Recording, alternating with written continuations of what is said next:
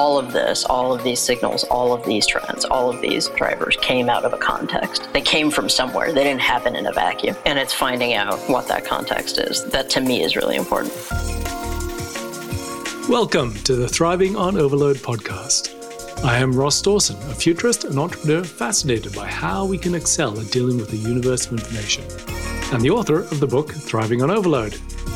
Every week, we share insights from information masters on how they transform today's avalanche of information into insight, foresight, and better decisions.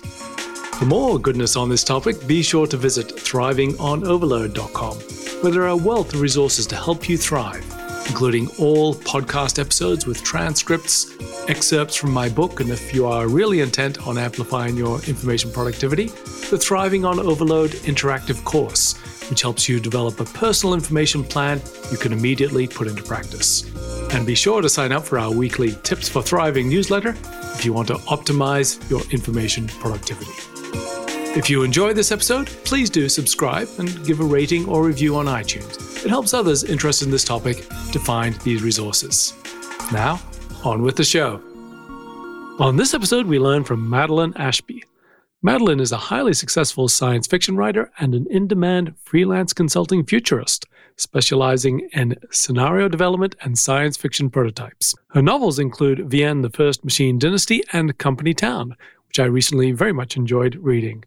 Her work has appeared in Boing Boing, Slate, MIT Technology Review, Wired, The Atlantic, and many other places.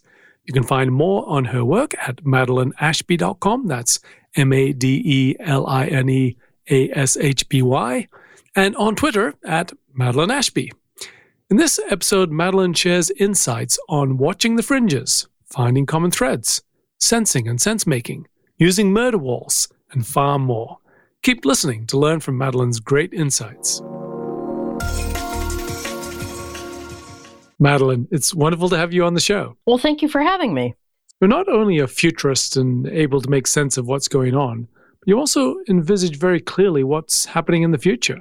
We'd just love to understand how it is you see what's going on in the world and make sense of it. Where do you start? What are your daily practices? There's far too much doom scrolling, for one. There's far too much doom scrolling. There's a lot of media consumption from other countries. I work really hard to watch stuff from other places, hear things in other languages, see what's funny somewhere else, and sort of see what people are consuming elsewhere. And one of the things that I always say is, especially to students, is that one of the things that it's good to do is to sort of see what's happening at the fringes. So whatever struggle is happening at the fringes will often, commonly, makes its way to the mainstream eventually. And the speed at which that happens has gotten a lot faster. That rate of change, I would say, has gotten a lot faster, mostly thanks to mass communication technology, that you can observe, what is happening to a very niche group very far away from your own world, and see immediately, how it might apply to you, or how it might mirror conditions on the ground where you are. And so I think that speed has changed. Being able to observe that rate of change is a little bit different now. How do you determine what is the fringe, or from the entire fringe, what it is that's worth paying attention to? I always consider you're a fringe if people are trying to determine or legislate your existence. Like if you are the subject of law, if you are the subject of having your identity reframed by law, the literal societal fringe, yeah, then that's a really good indicator. Then that's a societal fringe issue.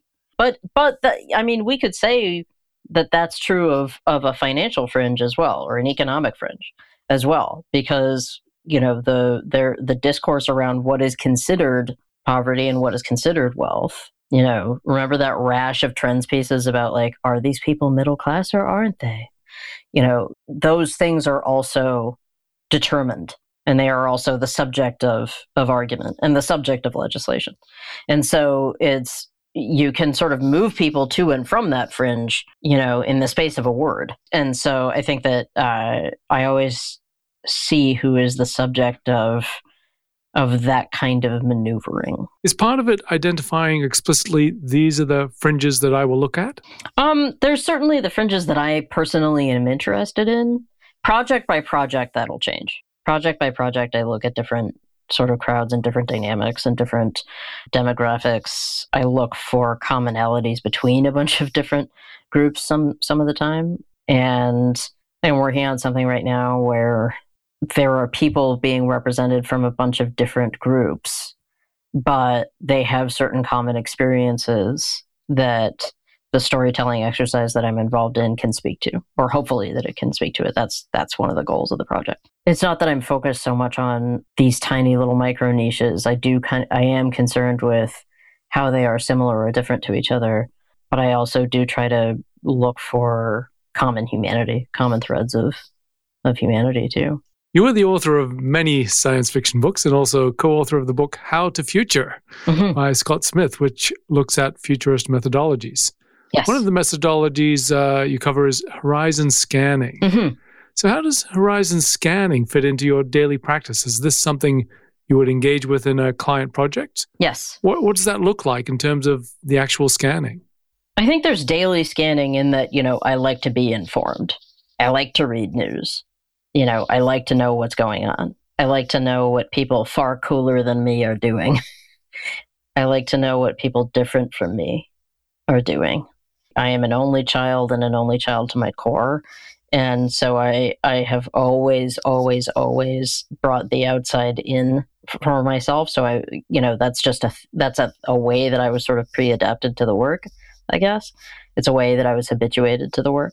So I'm always on the lookout and I'm always sort of aware of things. When I'm working with a client, then there's a research process and digging into specific language or into specific issues or into specific demographics or something like that to sort of like really dig into what it is that they are interested in and also, looking at how trends happening elsewhere might influence what it is that they're doing at the time, i.e. like when will this wave make it over here? Sort of like looking at weather patterns or something like that, I guess.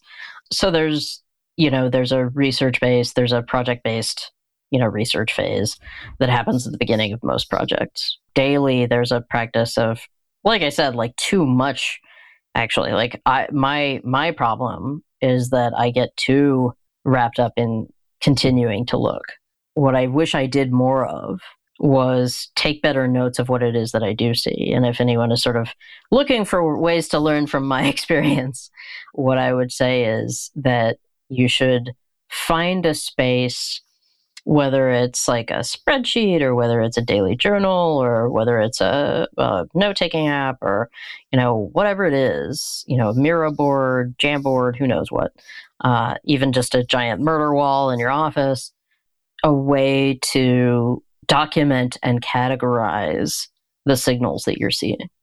Because what I find happens, and one of the things that I would like to be better at, is that it's really easy to continue considering these signals as individual rather than sorting them into trends if you don't have a place to put them.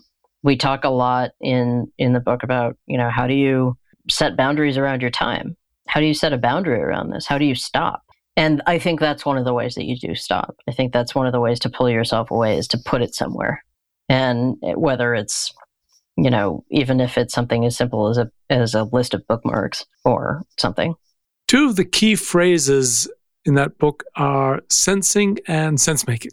Mm-hmm. It's obviously to conceive of the future or how that might come to pass. It's far more than just looking at information. It's making sense of that. So what is that process of taking all of those ideas to make sense of them, to form some vision of how things could come to pass?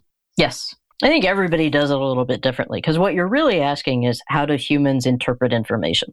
How do humans gather and interpret information? And that is something that philosophers and neurologists and educators have been working for thousands of years, literally, to determine.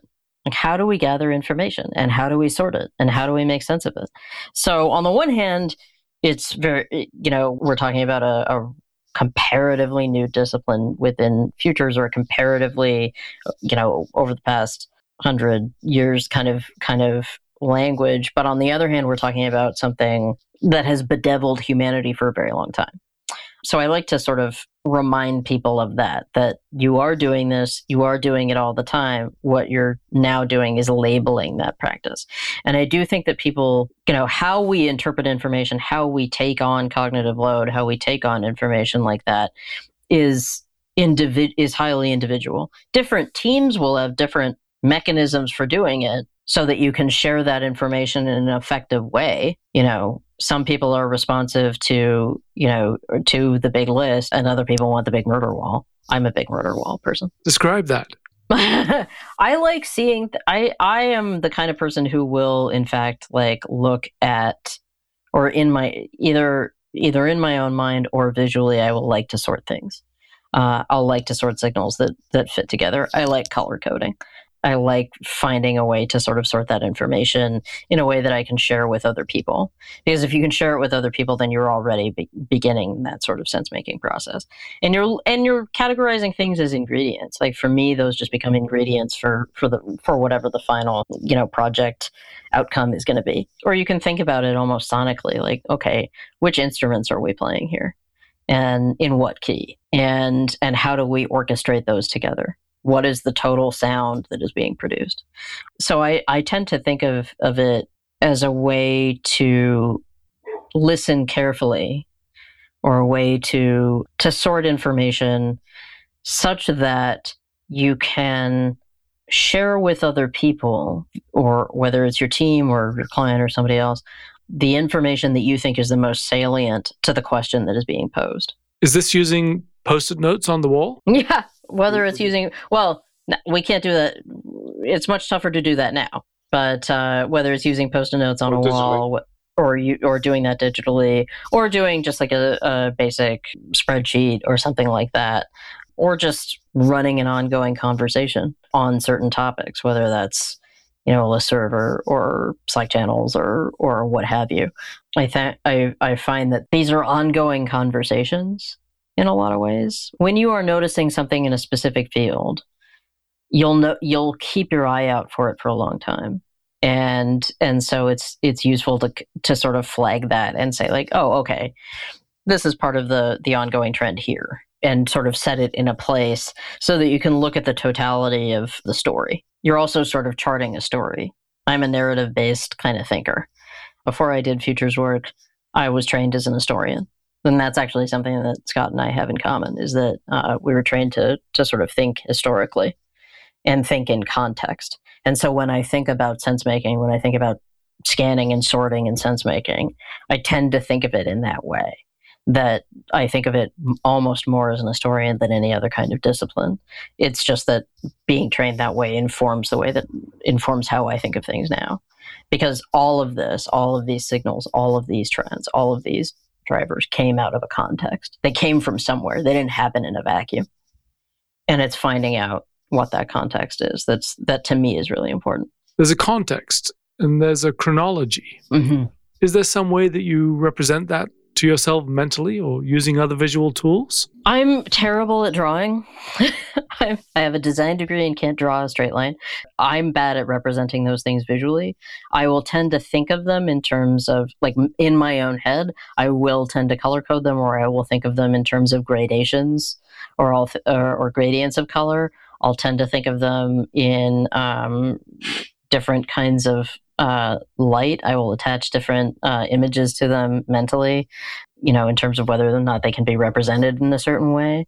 And I think, like, that's no different to, like, sort of assigning them a mood board in your head, or giving yourself sort of a visual collage to sort of talk about the trend.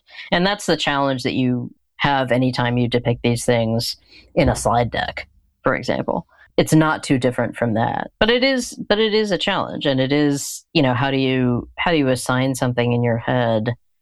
How do you assign something in your pattern of thinking is, again, I think, like, a really interesting issue to explore within the field. How do we think of these things? How do we categorize this? Like, I feel as though it would make a really great master's project for somebody is to ask all the futurists how they do this. Yes, absolutely. But it's also saying how you do it, and presumably they do it somewhat usefully, somewhat well, because that's their profession. Yeah, I feel as though it's probably different in terms of whether you're doing this by yourself or whether you're doing this with a team, and whether or not you're with that team in person, and whether or not you are sharing like a shared document. There's certain limitations of sort of software and so on, and limitations of the interface.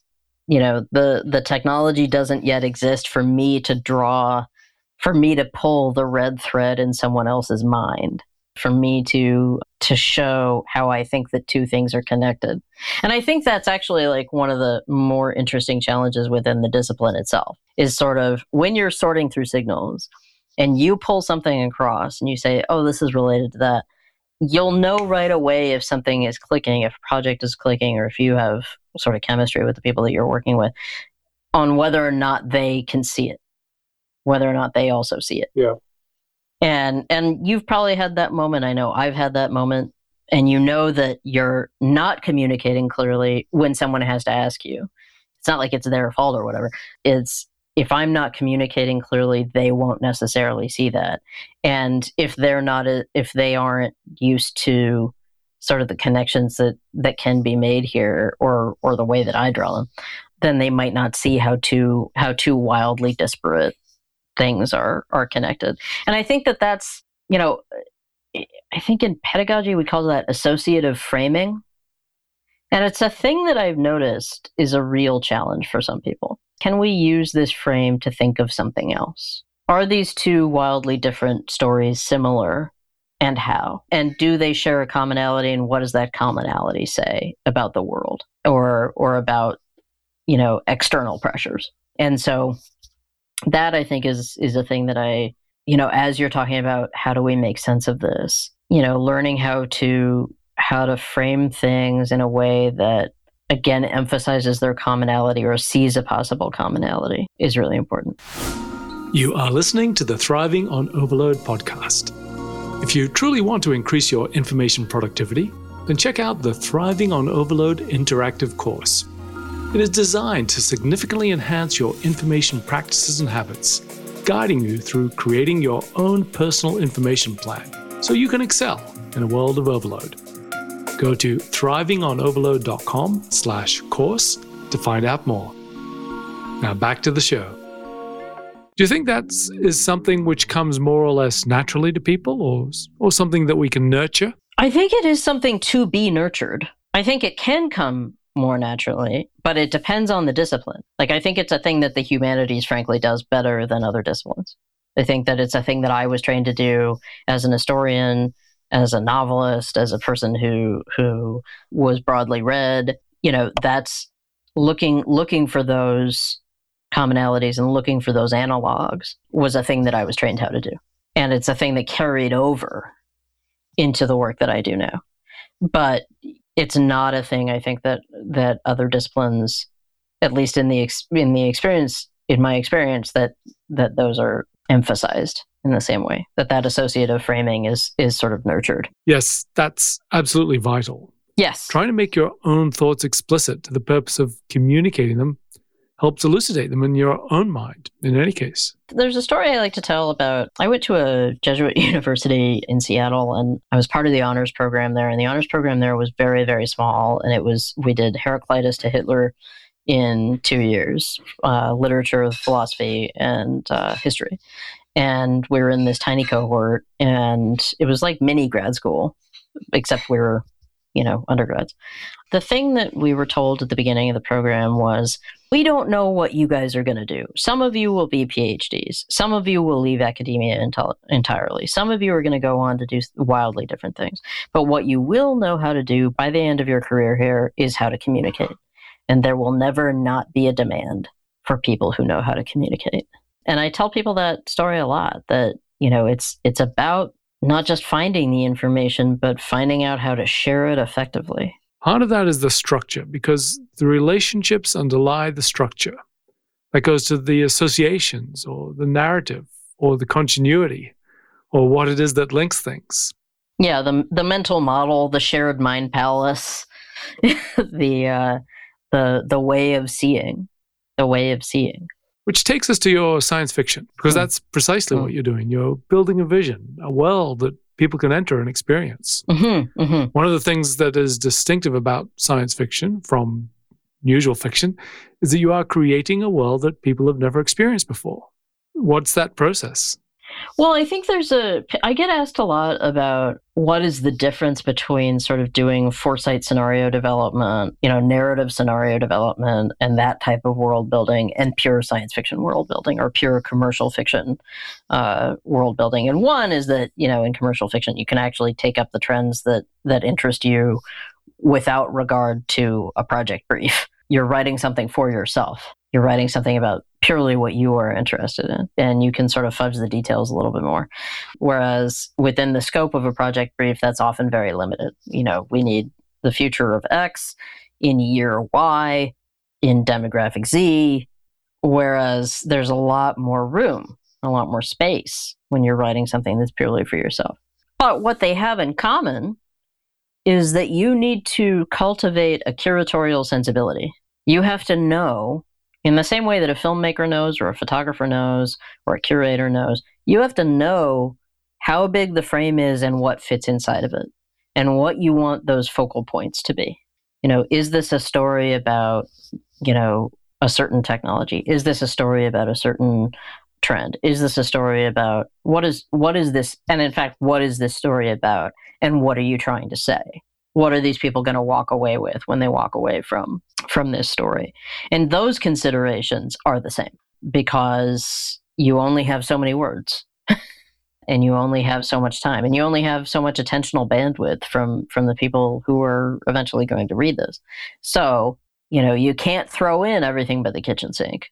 To make your point or to show them a world, you have to decide where the camera is going to go and what it's going to focus on. And I think those are similar considerations, regardless of who you're writing to. It's just that one can be very tightly focused, and another kind of gives you a bigger, broader aspect ratio. In either case, you are creating a world of content which must be internally consistent.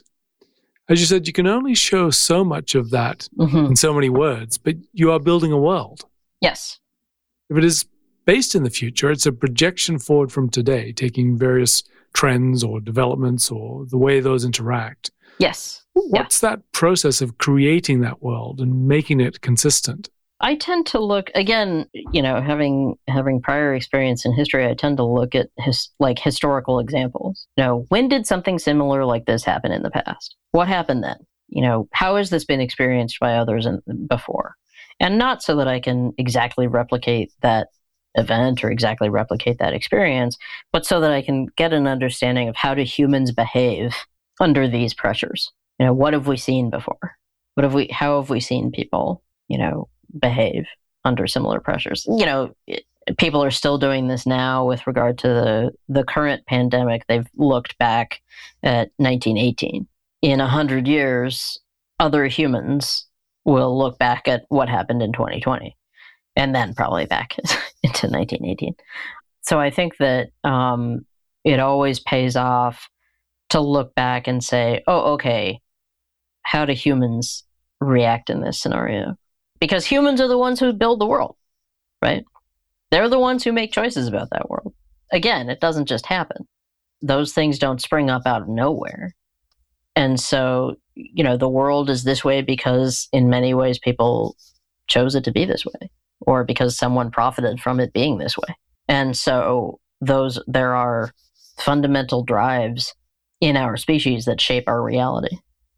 And so I tend to go into, when I'm building something or sort of imagining how something might turn out, I tend to look at prior examples and think about how that might have changed, or what might cause it to change, or what would have to change in a population, or what would have to change in a group for that to be different. So in a way, all sense making comes from an understanding of humanity? I think so. I mean, I think that, there's obvious things like, what does a rising temperature do to a population of animals?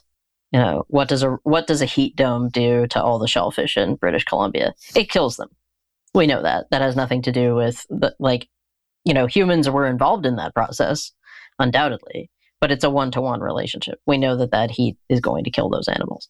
So there are certain, scientific truths and certain, laws of physical reality that you take into account. And certainly, like, very far future hard SF is really good at that, sort of extrapolating what human life would be like under certain physical conditions way far off of our planet. How did we find a way to continue reproducing in space? How do we find a way to live in space without our skeleton stretching out? How do we find a way to live in space without our fingernails falling off and, half of the men developing astigmatism over time? There are certain physical truths that occur. There are certain realities that you have to acknowledge and figure out. But that's the fun part. That's not the homework. That's the fun part. And I think, like, that's the right bent. You have to be kind of bent in the right direction to enjoy that. And I think that's where, getting to think creatively about that is one of the pleasures and privileges of both of my jobs. Absolutely. To round out, do you have any final words of advice for listeners on how to thrive on overload? How to make sense of the wonderful world of information that we live in today? Take notes. Take notes. It's funny because I'm sort of the third wheel in an MBA course right now. I have two brilliant real instructors, Zan Chandler and Susan L.K. Corbett, and they are amazing instructors, and I'm just sort of the peanut gallery. One of the things that we talked about with our students recently was that, you won't remember. You think that you'll remember. You think that you're going to remember, but you won't. So when you see these signals, when you see these trends pieces, when you see these stories that trouble you or delight you, or a thing that sort of gives you that sense of, oh wait, this is different, this is new, or oh, this is exciting, or I can't wait to see how this one goes wrong. Find a way to document it. Find a way to add it to the total corpus of knowledge. Find a way to do that so that you can reach back and look more deeply into the things that fascinated you. Take those notes. Find a place to put those fleeting thoughts. Because I find that, like, I think a lot of people, when we talk about doom scrolling, when we talk about social media, when we talk about information, how to information overload, one of the reasons that we get attached to stories and don't know what to do with that attachment, when we get attached to information or attached to images, and we don't know, and we find them preying on us later, or we find huge amounts of cognitive load attached to them later, it's because you haven't put them somewhere. And I'm not saying compartmentalize. That's not my advice here. My advice is create boundaries for yourself and find a place to put all of your imaginings, a place to put those suppositions, a place to put those questions. Find a place to put your questions, not so that you can forget them, but so that you can remember them later and document the history of them for yourself. Find a place that's just for you to put those things. Fantastic. Thank you so much for your time and your insight, Madeline. Really appreciate it. Well, thank you. Thank you for listening to the show.